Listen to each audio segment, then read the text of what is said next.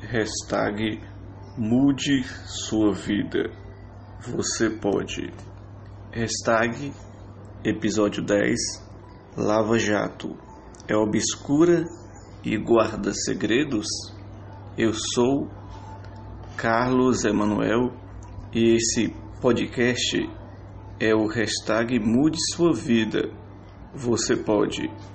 Eu vi o que os procuradores da Lava Jato dizem, que perderam a chave dos arquivos de milhões de terabytes de informações sobre propina da Odebrecht.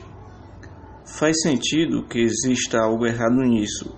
Primeiro porque a defesa do Lula tinha pedido o acesso a esses arquivos e foram negados por Sérgio Moro e agora dizem que não tem a chave. No caso, sites de esquerda, inclusive um site do Exército Brasileiro, questionou se eles não apagaram os dados e reescreveram da forma como lhes condiz. Isso é muito sério. Quem vai investigar a justiça para saber disso? Se essa semana que passou o FBI estava no Brasil discutindo com a Polícia Federal, a portas fechadas para a imprensa, os rumos da operação, como a Lava Jato, ou seja, se suspeita, claro, de algo preparado para derrubar governos com seletividade na justiça e um julgamento de exceção. Hashtag mude a sua vida.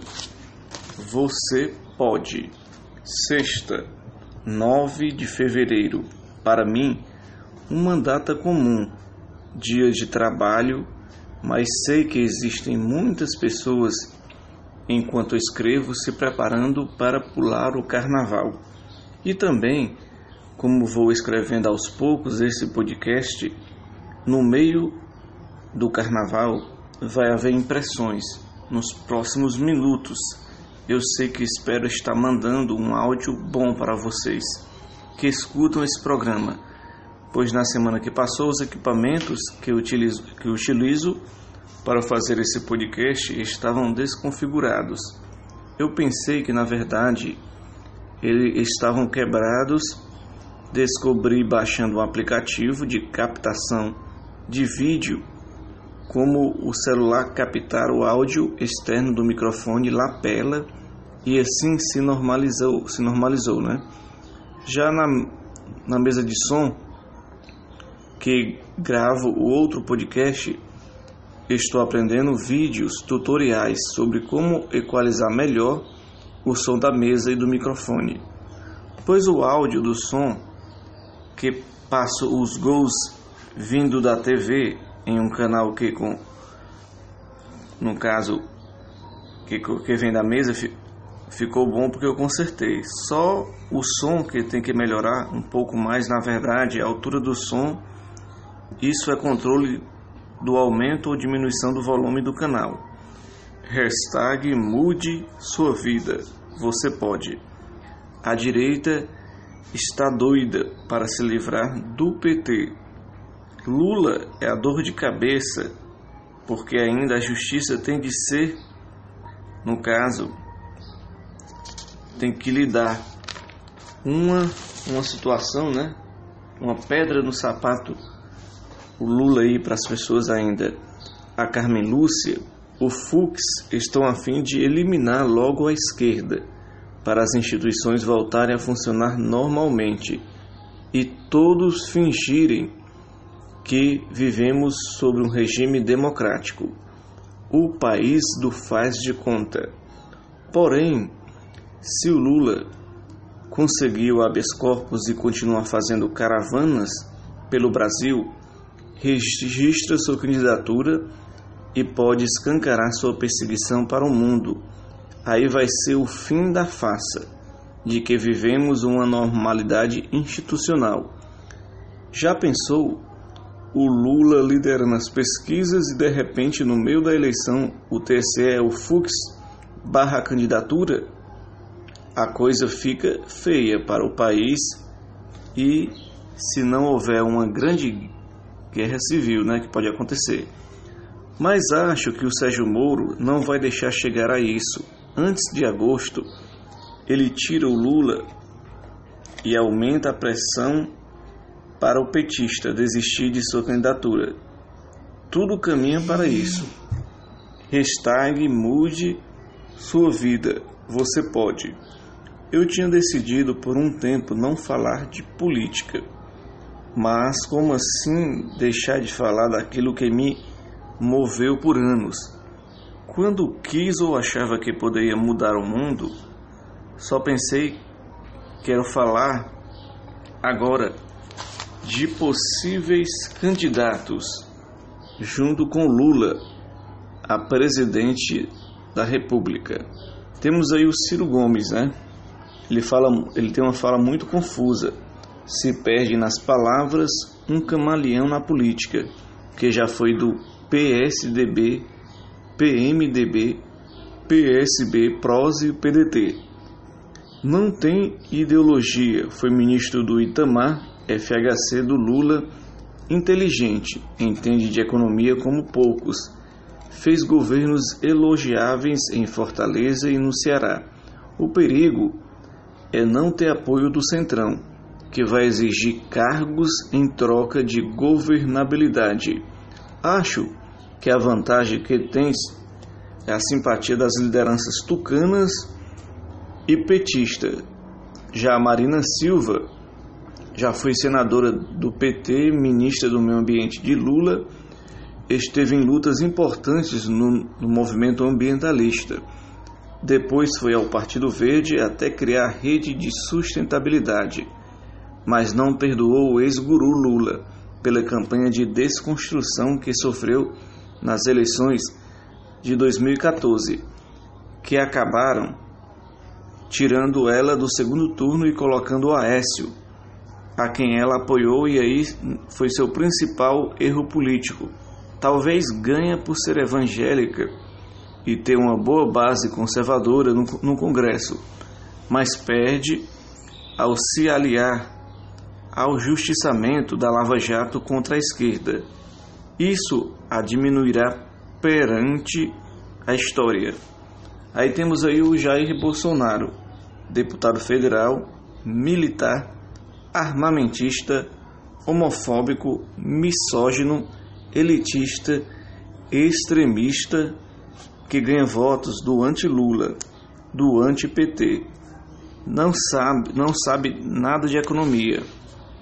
Parece, no caso ele, o Jair Bolsonaro, que não tem condições de governar pelo diálogo e possivelmente usará repressão contra movimentos sociais, caso vença a disputa presidencial. Já o Dr. Ray tem esse também, candidato fantasia. Apesar de eu defender a sua candidatura, o direito de ser candidato, o Dr. Hollywood é apenas um voto de protesto, de gozação, como foi o voto no Tiririca.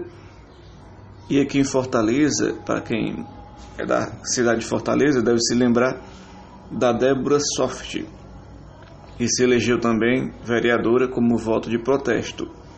O Luciano Huck, um grande comunicador, ousado publicitário de primeira, que com o Caldeirão do Huck e os quadros Lar Docilá, Lata Velha, realizou os sonhos de gente pobre, aos moldes do Gugu e do Rodrigo Faro.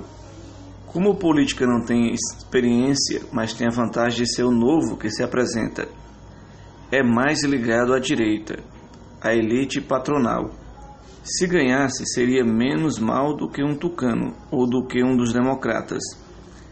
Seria até melhor ele na disputa pelo PPS, como quer Roberto Freire. Quanto mais candidatos, melhor o debate público, independente de ganhar.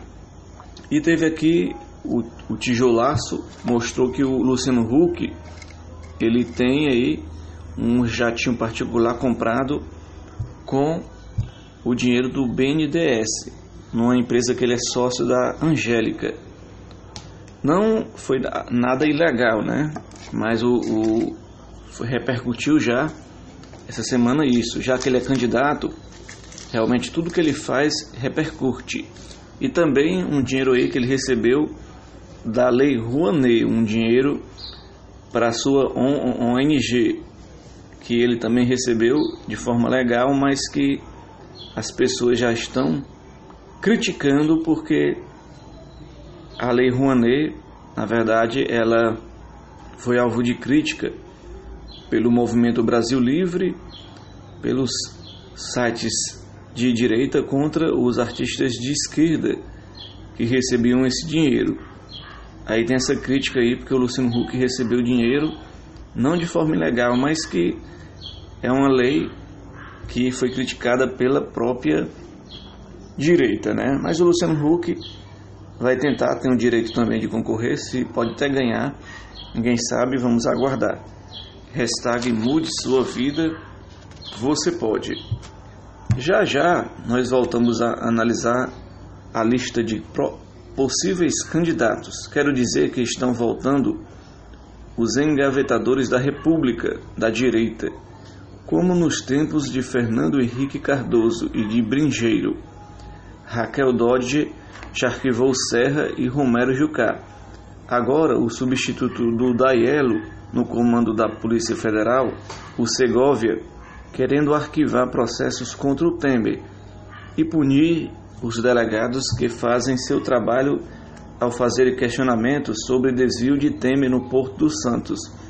O ministro do Supremo Tribunal Federal chamou para depor o chefe geral da Polícia Federal, Segovia, que, como falou Noblar, Temer não precisa de advogado, como com Polícia Federal tão pró-governo assim. Eu ainda estou lendo do Manquei, e o Edgar me lembrou em outros tempos, no momento que ele vai palestrar na abertura de sua exposição, e o seu medo de plateia. Parece eu em tempos outros, que já até falei nesse podcast. Vamos voltar a falar aqui sobre análise de presidenciáveis. Manuela, do PCdoB, parece inteligente e ser uma pessoa de vontade política. Pesa contra ela ser mulher num país machista e ser comunista num país altamente capitalista, né? A gente tem que ser sincero. Guilherme Boulos, Movimento dos Trabalhadores do Sem Teto. Lembra o Lula no início, só que com mais instrução intelectual. Ele é até formado, acho que em filosofia, seria um nome que talvez unisse a esquerda na ausência de Lula. Mas seria um candidato mais inflamado e mais ainda seria perseguido pela elite midiática, financeira e jurídica. Mas seria um nome bom para embates e lutas que virão no futuro. Como dizia Cazuza, enquanto houver burguesia, não vai haver poesia. Hashtag mude sua vida, você pode. Deixa eu ver aqui, faltou um candidato. Álvaro Dias, do Podemos. Esse era tucano, um moralista, mas em breve sua vida será descortinada pela mídia. E o outro, do DEM, Rodrigo Maia, o Botafogo da lista da Odebrecht. Ponto final dos presidenciáveis. E seguimos aqui essa maratona do Carnaval, né? No sábado, dia 10, a cidade vazia, o ônibus quase vazio, poucos barulhos, as ruas silenciosas. Assim é que me lembro sempre de Fortaleza no Carnaval. E é assim que está neste momento, não tanto na beira-mar. Lá estava cheio de turistas de todo o Brasil. Vinham com esse objetivo, fugir do barulho dos carnavais espalhados pelo Brasil. E Fortaleza é o local ideal para a calmaria. As mesmas músicas nos carros, como no Natal, Réveillon, o Carnaval, é uma data que se repete anualmente, há muito tempo. Datas assim, de tudo outra vez, não me despertam mais tanto interesse. Nunca fui um folião, é bem verdade, mas sempre gostei do carnaval, dos maracatus e escolas de samba na Avenida Domingos Olímpio, uma tradição e um saudosismo. Mas juro, se tivesse voltado lá esse ano seria tudo igual. As mesmas pessoas, o mesmo bloco dos sujos atrás do trio elétrico em miniatura, os mesmos travestis alegres passando, algo repetido. Já não gosto tanto como antes do carnaval de rua de Fortaleza. Gosto mais da tranquilidade e, quem sabe, um chopp gelado dentro de uma praça de alimentação de um shopping qualquer da cidade. Hashtag mude a sua vida, você pode. Agora sim, domingo, no dia 11 de fevereiro, nem vi a TV, nem liguei o rádio, mas depois de tomar 2 latinhas de cerveja e ouvir Wesley Safadão, Pablo Vittar, Ave Avine, Dom Lee, Panda do Mar, Luxo da Aldeia, Marília Mendonça, Gustavo Lima, tudo no YouTube, eu senti uma breve lembrança de outros carnavais. Até no sábado à noite, minha irmã me chamou para ir à Gentilândia, mas eu recusei dizendo não está no clima do carnaval. Mas depois de domingo, lembrei-me que se o resultado das vendas de possíveis turistas na beira-mar fossem bom, eu poderia sair um dia de carnaval. Meu irmão Neto esteve em Olinda com a namorada vendo outro amigo meu no Instagram, também em Olinda. Todos eles usam barba e viu a minha imagem de como está lá cheio de feministas, de barbados, esquerda caviar, quem sabe o Gregório Duvier, que usa barba, também e sua ex Clarice Falcão. Pronto, a minha imagem agora veio de como deve estar o carnaval de Recife e Olinda. Cheio de figuras, a cara de Duvier e de Clarice Falcão, igual a Fortaleza, na Gentilândia e na Praça dos Leões, com as gatas pira, né? Gata pira. Hashtag mude sua vida, você pode. É o carnaval, no caso aí, continua meu relato. Acordei de madrugada, no caso no dia 12, foi uma segunda-feira, 4h38, se não me engano, com chuvas e trovoadas. Deixei a mulher no quarto e fui ficar um pouco na sala, como de costume. Liguei a TV e o programa para desligar em 90 minutos, porque sei que dormiria logo na rede. Entrei rapidamente no Twitter e a conversa que dominava no início da segunda de carnaval era o desfile da escola de samba Tuiuti e seu enredo contra a escravidão e os carros alegóricos, com o vampiro com a faixa presidencial Temer, as mãos manipuladas dos manifestantes com a camisa da seleção brasileira, que foram às ruas contra Dilma, os patos da Fiesp, a carteira de trabalho contra a reforma da Previdência, enfim, um desfile contra o golpe, contra a mídia e contra esse governo que está no poder agora. Que tapa na cara da sociedade. No caso, outra apresentação da Mangueira criticou o prefeito Crivellera, que não é muito chegada ao carnaval. E no caso aí, a Beija-Flor criticou a corrupção, né? Mas também ela tem o presidente acusado de corrupção, que foi a grande vencedora do carnaval, foi a Beija-Flor, e a Tuiuti, por 1/10, ficou em segundo lugar. A terça-noite, dia 3 de fevereiro, fim de carnaval. Não para mim, que trabalhei até nesse dia. E as vendas fracas, muito turista e pouco resultado. Tive que amargar mais um ano assim. Quem acompanha meu podcast pode ver que tem uma edição especial que gravei com o humorista Roberto Rizzo. Ele foi para a Itália ontem. Vou viver aqui no hashtag mude sua vida, você pode, sempre que puder, um bate-papo com alguém que conheço, que faz um trabalho importante. Acho que é isso. Escrevi demais, fora o podcast de hoje, mãos sujas de tinta, porque eu pinto com a minha mulher e a enteada a sala, 3 mãos de tinta azul para ficar razoável. E para tudo liso, voltando do carnaval, a galera tudo lisa, né? Bem-vindo contas, problemas emocionais, trabalho assalariado, rotina, tudo outra vez.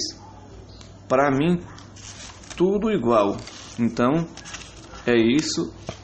Agradecendo aí a sua audiência nesse podcast.